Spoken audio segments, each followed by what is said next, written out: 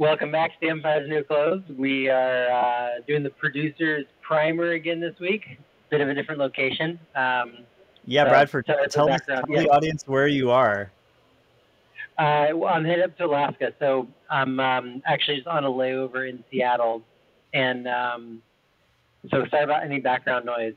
I've got the little ear pod as close as I can. Yeah, it's okay. All You right. know what? You're an adventurer. You're going up to have like a week-long adventure, aren't you?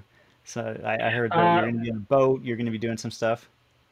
yeah, actually, just a film contract. So back to their regular work in between the episodes that we do. So Yeah, yeah, I I'll figured. be off the I grid guess for the a bit. audience. So that's why I I'm think recording sometimes now. I see questions about what you do. When you're not recording incredible interviews.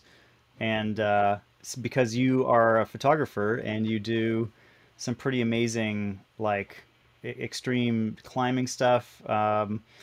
Yeah, I find it fascinating, and so I'm sure if our audience wants to ask some more questions about what you're doing, they should post some questions and comments in the chat, and you can give them a play-by-play of the coolest adventure you've been on recently.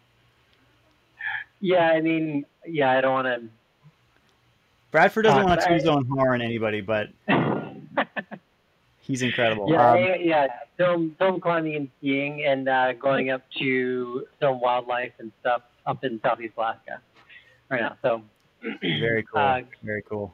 yeah, it'll be fun.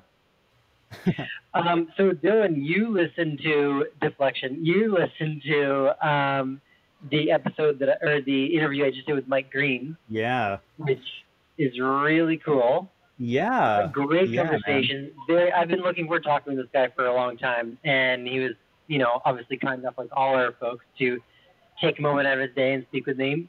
And I thought it was such a cool arc. Empire rise and fall, and then bringing it into more modern day stuff. And the thing for me that really stuck out is he has a different view.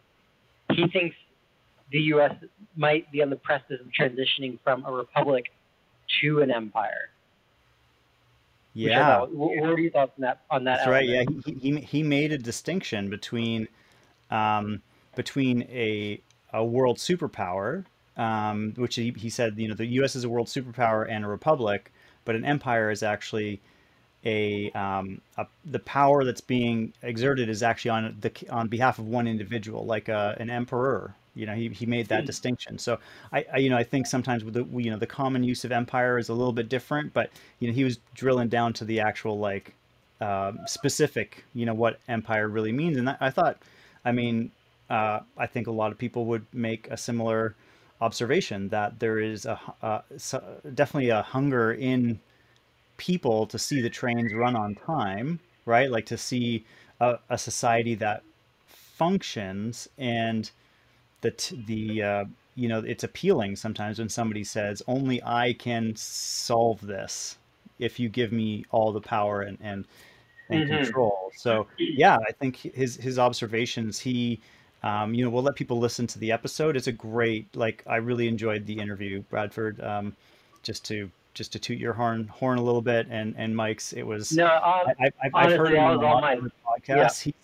He's a really interesting guy, very wide ranging thinker. From economics. Like at the very end of the interview, you get a little bit into what he does in his day jobs. So it kind Yeah, of which went is from super cool.